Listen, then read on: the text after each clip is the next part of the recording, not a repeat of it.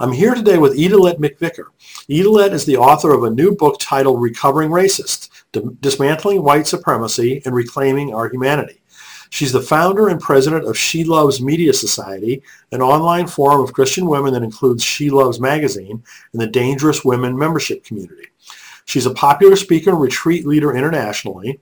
After training as a journalist in South Africa, she lived in Taiwan, which we're going to talk about a little bit, where she wrote for daily newspapers. Idelette moved to Canada in 1999 and lives in Surrey, British Columbia. You can learn more about her at idelette.com. So, Idelette, it's so wonderful to meet you and to have you join us for this interview. Thank you for having me, Brian. I'm honored to be here. Thank you. Well, it's an honor for us because, you've accomplished so much and you're such an interesting person that I'm very glad that we've connected. Thank you. So before we get to your book, though, please tell us a little bit more about your background because, as I said, it's very interesting. I was going to have to ask you, which part, right? Because it's so many elements to that, right? As you were saying that, right? Growing up, I was born right in South Africa, and this is kind of what the book is about, is really that story of growing up, being born a white Afrikaner woman in South Africa during apartheid, right? Kind of right into the height of apartheid. Mm-hmm. And so that really shaped my consciousness, my understanding, and I wouldn't even say my understanding, but my quest for understanding what it means to be human in the world. I think I used to think, or I was shaped in a way that my ancestors and my, I guess, family and forefathers and community wanted to shape you in, good school, going to church every Sunday, living in a lovely and stable home, and kind of having this sort of track for success, right? And then you're like, oh, but it was at the cost of so many people. And the school that I went to was an all-white school. And the neighborhood that we lived in was an all-white neighborhood. And the church that we attended on a Sunday was only white people. And so how do you walk out of that? Uh-huh. And how do you reckon with that? And so I was also, my mother tongue is Afrikaans. And so that also is a big part of what shaped my being in this world. So even as we come now, I'm very conscious of, we're speaking English. This is the language that connects us, right? That connects people around the world. And I'm so grateful for that. But Afrikaans definitely shaped me as well in a very particular way.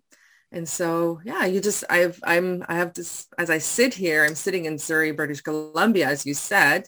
I am mindful of all these places that hold me. I think about when I stand, just in my mind's eye, there's this image of me standing in our backyard growing up and looking out into the mountains. And they were the Drakensberg Mountains, and they were gray, blue, beautiful, majestic mountains.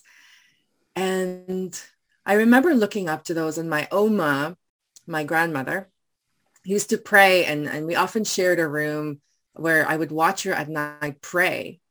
And she would pray, one of them would be I lift up my eyes to the mountains or to the hills. Where does my help come from? And so I would have that consciousness looking at these mountains. And I just sensed that there was something big and majestic and loving in the world. And then when I kind of woke up to the fact that my people had created apartheid, and this Oma that also prayed to God and was loving and loved me, also had a picture of the founder of the architect of apartheid. Wow. In her living room. So I was like, how do I hold these two things?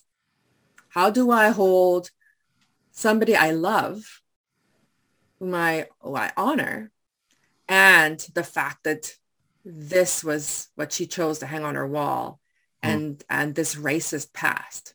How do I hold both? And so that's a little bit of my background. Wow. That really is kind of stark, right? difference. Yeah. Yeah. And what do Do you you do with that? do you think that I know?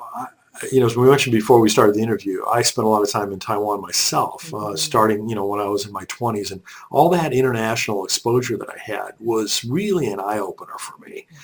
For another white person growing up in mostly white community in Yeah. the United States, to be able to experience other cultures, other ethnic groups, was really important for me. And Yeah. we both were commenting on how much we like Taiwan. So how do you think that plucking you out of South Africa over to a completely different continent and different culture and everything, how much do you think that impacted your development? Oh, also in a huge way, right? First of all, language. Immediately I was dumped into um I don't, it's like I was placed or I landed, let's say that. I landed in a completely different language, right? And I had studied some other language. I'd studied German and French and Latin, and it was like all Germanic kind of languages and European languages. And all of a sudden I was like, I don't have anything to draw from. Like I would look at this and I would hear sounds and I was like, this is all foreign to me, right? So that shapes you, and that changes you, and yet there was this generosity of spirit, this welcoming spirit, right? Um, wherever I went on the island, and it's like a huge culture shock for sure. Language, like even just the way, the feeling of the air. I was very tropical, right? Like the visually so different. Hmm.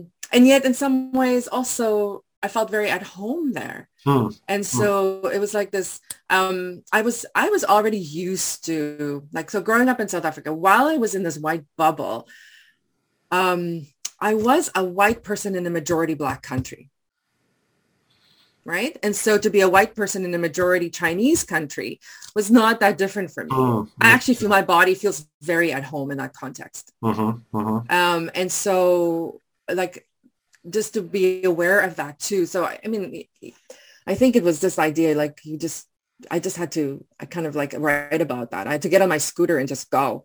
You just kind of get in and you just go with like the traffic and the other scooters and you just get in there, right? So yeah. Yeah, I was surprised how many scooters there were there when we were Right. there. It's like they're Yeah. all over. I loved it. I was like, oh, I was so happy I had a scooter for a long time. Yeah. And then Probably and then I was kind of go. probably some degree of freedom associated with that. Absolutely. That you named it. Huh. And so, yeah, for me, that was another piece of that, right? So like the mobility, the freedom around that. And I had just come out of South Africa. Like, so in 1994, we had our first democratic elections. And I got to vote in that first election. It was my first time voting. And it was the first time that so many people in South Africa got to vote for the first Hmm. time, right? Hmm. And coming out of that, and so I coming out of that political injustice, right? And so it was such a moment in South Africa. And I was in a small town called Grahamstown on the day that we voted. And I remember the lineups, long lineups of people waiting to vote. And if you Google that first democratic election, one of the things they talk about is the long lineups, but people were so grateful Hmm. just to be there, Hmm. right? Hmm. And so it was like the sense of patience, and the women in front of me were dancing and singing, and the sun was shining, and the land, it just felt like something was right with the world. Hmm. Wow. And I had a taste, a glimpse of freedom that day, right? And it was political freedom that had come to South Africa. There was so many other things that still need to, economic freedom, all of those things still need to unfold, right? But political freedom had come. And so I felt like that day, I think my long walk to freedom started. Hmm. Nelson Hmm. Mandela talks about the long walk to freedom. His book was entitled that. And for that, the long struggle, 46 years plus, right? If you think about colonization and the years before and the racism that exists even before apartheid in that context, right? The long walk to freedom. And when that moment came and political freedom came to that came to South Africa, for me as a white woman, I had to start my journey now towards liberation and to finding that freedom. And so for me, Taiwan and that sense of freedom was another piece of that. It felt, oh, there's something here that I need to move towards, that I want more of, right? It's kind of like that taste that you want. And you're like, where is it? I would like that. I want more of that. Well, good for you for pursuing it. I don't know. I'm just like, isn't that kind of what my faith is around? Like, it's for freedom that Christ has set us free, right? Like, I was like, well, okay, it says that, right? And I mean, sometimes I just, that's kind of, I was like, okay, I want more of that. So before we get into your book, can we talk a little bit about your other work? She Loves Media Society. Yeah. Tell us more about that. Okay. So yeah, I think it's because I was shaped by South Africa, Taiwan, living in Asia, traveling. I think I just had the sense of a global community, global perspective. And for me, coming out of this racial injustice and the story of racial injustice, that was already shaping my heart, and God was working in me. And so when I moved to Canada, my mother-in-law invited me to partner with her and we created this prayer journal for suffering women. It was called Discovering God's Heart for Suffering Women. It really was around gender violence and the abuse against women, and especially in the evangelical church, and kind of this wake-up call and prayer movement. And I was like, why should I get involved in women? Like, I was like, and so, and she's like, no, I want you to involve, like, I want you to be involved in this. And I said to her, well, okay, let me just go sit with us. Let me go talk to God. Like, let me spend some time. Like, I need to understand kind of why this is so important. And so I remember sitting with the stories and just and the statistics of violence against women, and where women are literally missing in our world. And just story after story after story, and the different forms of violence against women and abuse. And it was like, I opened up my Bible one day, and it was like this, like in Isaiah, and it was this verse that says, "For I, the Lord, love justice." And I was like, oh, the story of women on this earth is also a story of justice. Mm. And so when I realized that when women's voices aren't heard, women's voices in the church, when women's voices are silenced, when women don't get to preach, right, and teach, there is something missing. And so knowing I've come out of this background where people were literally missing from my community, right, where communities also were literally removed. So I was very aware of this idea of where are there people or voices or ideas missing in our world. And so out of that kind of sense of justice is what She Loves then was birthed out of. And so wanting to bring women's voices, they call it out, hear it, look for it, go find it, and bring it to a place. And then this beautiful community kind of evolved. And for me, it was very much, it couldn't be just North America. It had to be like, what is the global church up to? It's a little bit harder just because we were writing in English, right? And so it ended up shifting a bit more towards North America, but always looking for people who had this larger perspective of faith and of the world and of what it means to be human, right? So that's She Loves. And then we founded this membership community around that, just for people who want to go deeper. Very cool. Very cool. So let's get to the book. I mentioned the title is Recovering Racists, Dismantling White Supremacy and Reclaiming Our Humanity. So how did that book come about? Yeah, so it's this story. It's this quest, right? This story that is looking for liberation, right? And asking. For me, there was one very particular moment when I stood in Taiwan, and I went to celebrate Freedom Day. The day April 27th in 1994 is when we voted, and that is now Freedom Day in South Africa.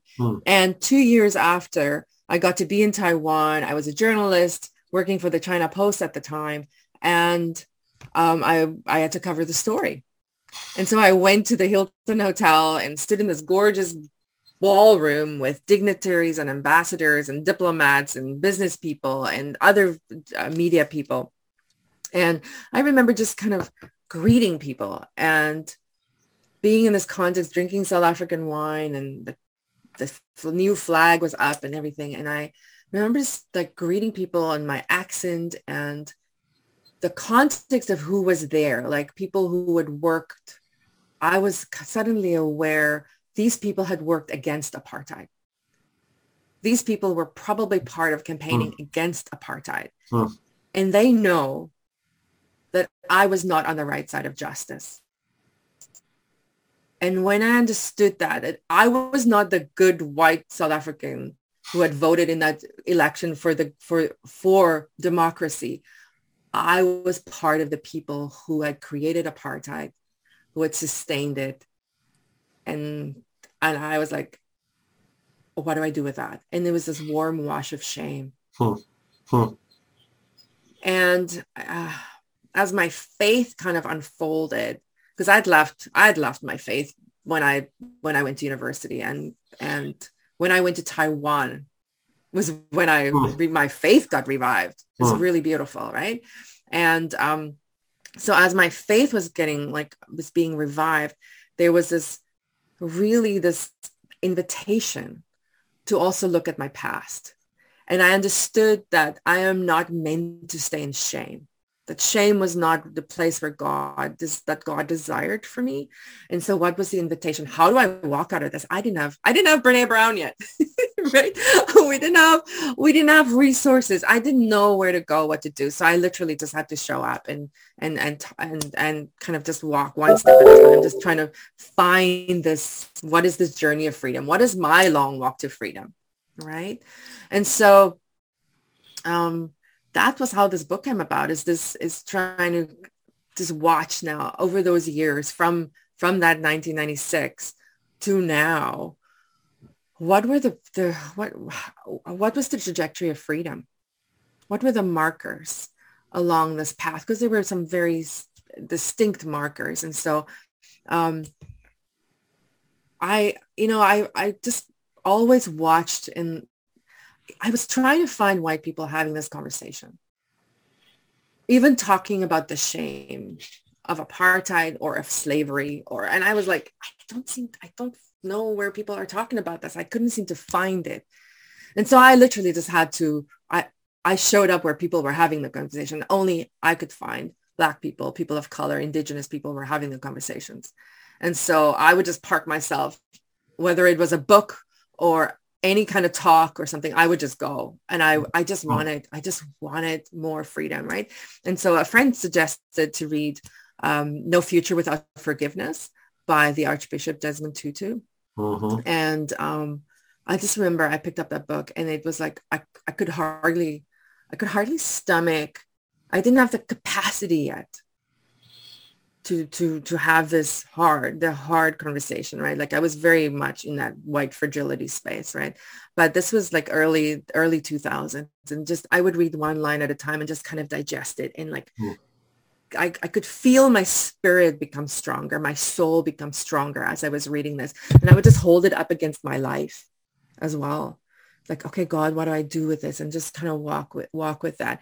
And because of the shame and that warm wash of shame in Taipei, I did not think I had the right to sit in the circle of humanity. I just was like, we had done this. We had literally committed a crime against humanity, as the United Nations called it, right? It's like, how dare I sit in the circle of humanity? And so I'm like, what do I do? Like, so reclaiming our humanity, that wasn't really a quest for me. So the Archbishop Desmond Tutu wrote about this concept called Ubuntu in South Africa, mutuality, how we belong to each other, and how Black people and white people are chained together. And so when white people put chains on others, those very chains hold us too. And he talked about it because I couldn't have said that. I felt it in my soul, but I couldn't have said that. But when he said it, I was like, yes, I feel that. I know that this is true because I feel those chains in my soul. Hmm. Hmm. And so that gave me courage and just a little bit of an opening to say, okay, the Archbishop says, I belong in the circle of humanity. I don't trust that yet for myself. I felt like I needed to earn more of that. But because of his generosity and making room and this whole concept of Ubuntu, that we belong to each other, that gave me the courage to move forward and just keep looking for these pebbles, the breadcrumbs of light and of freedom, Mm-hmm. and to keep walking. So, I mean, it's one thing to go through this whole journey, but it's another thing to write a book about it, right? I mean, that's not a trivial endeavor by any stretch of the imagination. Right.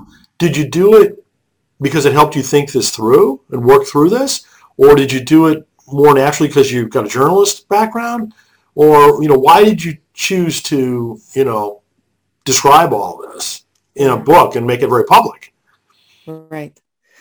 I had been writing it down from the beginning. Like this was how I was processing what was going on for me. And so some of those stories I had written so many times. Like the first time I tell the story of 1976 in Soweto. There was the protest against Afrikaans and what had happened in my soul. And that story, I started writing that story in the early 2000s. And I didn't know all the pieces of that. And my freedom was connected to that story. My freedom was connected to the death of a young boy named Hector Peterson, who was 12 years old in South Africa at the time. And somehow I just felt deeply connected to that. And so I just kept writing it out. And so by the time I came to actually thinking about, do I do this? I am a writer. This is how I process. This is a practice of liberation for me, right? This is how I process the world. So I'd already had content. And then there's like, okay, do I as a white woman now need to write a book about this? Do I need to take the space of another person to write a book? And I was willing to relinquish it. I was like, okay, God, I don't need to do this. It's not something I need to do. And especially after George Floyd died, I was like, and after I relinquished it, I was like, but this is my story. And it's a very particular story. And as I just watched the faithfulness over the decades of just this liberation, of this becoming, of this kind of walk towards freedom. And I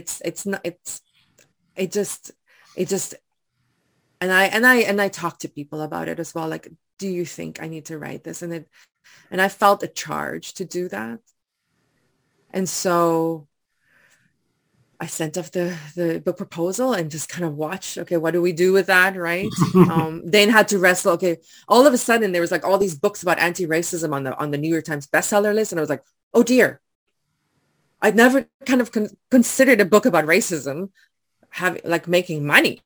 And then I was like, oh, I actually have to consider that too. And so kind of came to that place too about, I can't write about apartheid and profit from it again.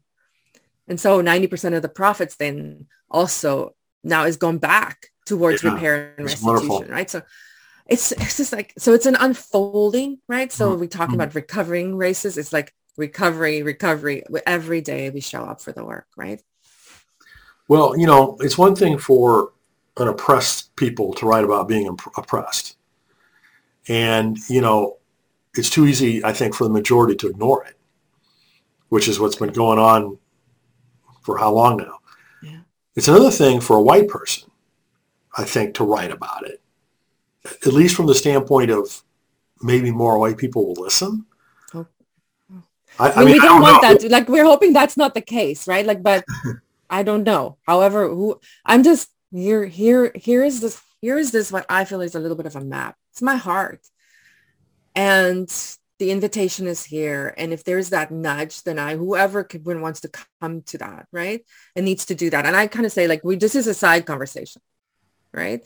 The main conversation around racism and anti-racism cannot be from a white woman. Yeah. I cannot be the lead on that conversation, right? But I don't know, maybe it's more palatable. I mean, I'm not pulling any punches. It's not an easy read. I wouldn't say that, right? No. But it's an invitation. And I think it's because it's not, I walk through the shame. I walk through the guilt. I walk through kind of holding the story. And I think there's some of this idea of, if I'm kind of like, originally there was a point in my story, I was like, well, I'm kind of the worst white woman in the room. Right. And then I was like, well, you know what, when I say that, that's actually not right either, because that means I'm putting myself in a hierarchy of worth. And that's really just what white supremacy or any like that wants to do. It wants to place us on a hierarchy of worth. And so we can come to the circle of humanity as human, as belonging. But for somebody who wrestles with that, maybe wrestles with a family history of racism or enslavement, I'm like, here we go. There's room. Come. Well, there's another person I interviewed not too long ago who wrote a book with the title something like Know Your Place, Okay. helping white Southern evangelicals come to grips with the end of their world. Okay. So it was basically, a white guy writing about, as a white evangelical, writing about, okay, we need to get past this, folks. We need to come to grips with, all of this similar kind of journey that, you've described. So I don't know. I find that to be really helpful when people like him, people like you write these types of books. Well, I hope so. That's just my own 2 cents worth. I hope so. So, do you feel like what you've done offers a roadmap for other people? I hope so. I'm hearing that too. I'm hearing that people's like, this is a map. And I think that was my prayer, to be honest with you. That it's a map, and it's not from A to B. It's not a linear journey. It's kind of, it's more like a spiral journey. Like we move through, like I have 20 stations of liberation, I call it. And I wanted to move away from the word freedom because it's been co-opted in many ways. Right. And so I was like, and that's why I used to use the word liberation. But so we move in and out. Like some days I'm awakening, and some days I'm working on honoring everyone. And some days I have to work on leaving whiteness, right? So it's like, oh, okay. There's just we move through it. And sometimes, I can park on a station too, like park for a while. Like I parked on honoring everyone for a while. There was work for me to do in that place. Like, how do I honor? Like, who are the people I don't want to honor? And I was surprised by that answer. I was like, oh, there's work to do there. There's an invitation there too. Interesting. So I'd like to read one of the endorsements for your book from our friend Lisa Sharon Harper. She says, it's a rare thing for me to stand with a book explicitly about race and equity that's written by a white person. Why? Because it's a rare thing to encounter a white person who has followed the lead of people of color into their own transformation so deeply that I trust the message coming from their white body. Idelette McVicker has done this work. So that's really an impressive statement. And knowing Lisa as I do, too. So there's a couple, several key words in there. One is trust. Yeah. Right? So she's saying you've earned her trust, which is a big deal. How do you react to that? I mean, I'm honored. And I think you just show up for the work, right? And you just, I don't know. I'm just grateful that Lisa, that she was willing. It's interesting. I don't know if she knows this, but she sent me the forward. She sent me that endorsement on my birthday. Great. And it was the best and the most beautiful, beautiful birthday gift somebody could have given me. And in some way, it was another birthday for me. Right? Not that I'm going to look for the affirmation from a Black woman, because I have to do the work. But to hear that echoed back was such a gift. Yeah. Um, I think because we've been together in the same spaces, Hmm. Hmm. you know, I can't know what made her write those words Mm-hmm. or what she saw, maybe reading the book too, right? Like Mm-hmm. it's a long, the book covers a long period. It was not like I, you know, woke up 3 years ago and was like, ooh, yeah, we got it. You know, we got No, to it do does this. cover a long time period. For me, this was a soul journey. This is really the intention around this is liberation. Hmm. Like I'm hoping, and also my hope is that we can do less harm as white people. When we walk into a space that we have a larger understanding maybe, or maybe you've pulled in some of the things that took me a long time to learn or to absorb or to digest, to metabolize. I like that word too, for what we do with the stuff between us. Some of the questions I've asked. I also realized that I didn't know, why is there a book by a white woman about race? And I realized I had particular questions. I had the question, what do I do with my Oma? Hmm. Right? What do I do with this idea of ancestors, where I was hearing a lot of people talk about, you know, standing on the shoulders of our ancestors. I couldn't stand on the shoulders of my ancestors. I Hmm. didn't know how to do that. Hmm. I had to reckon with that.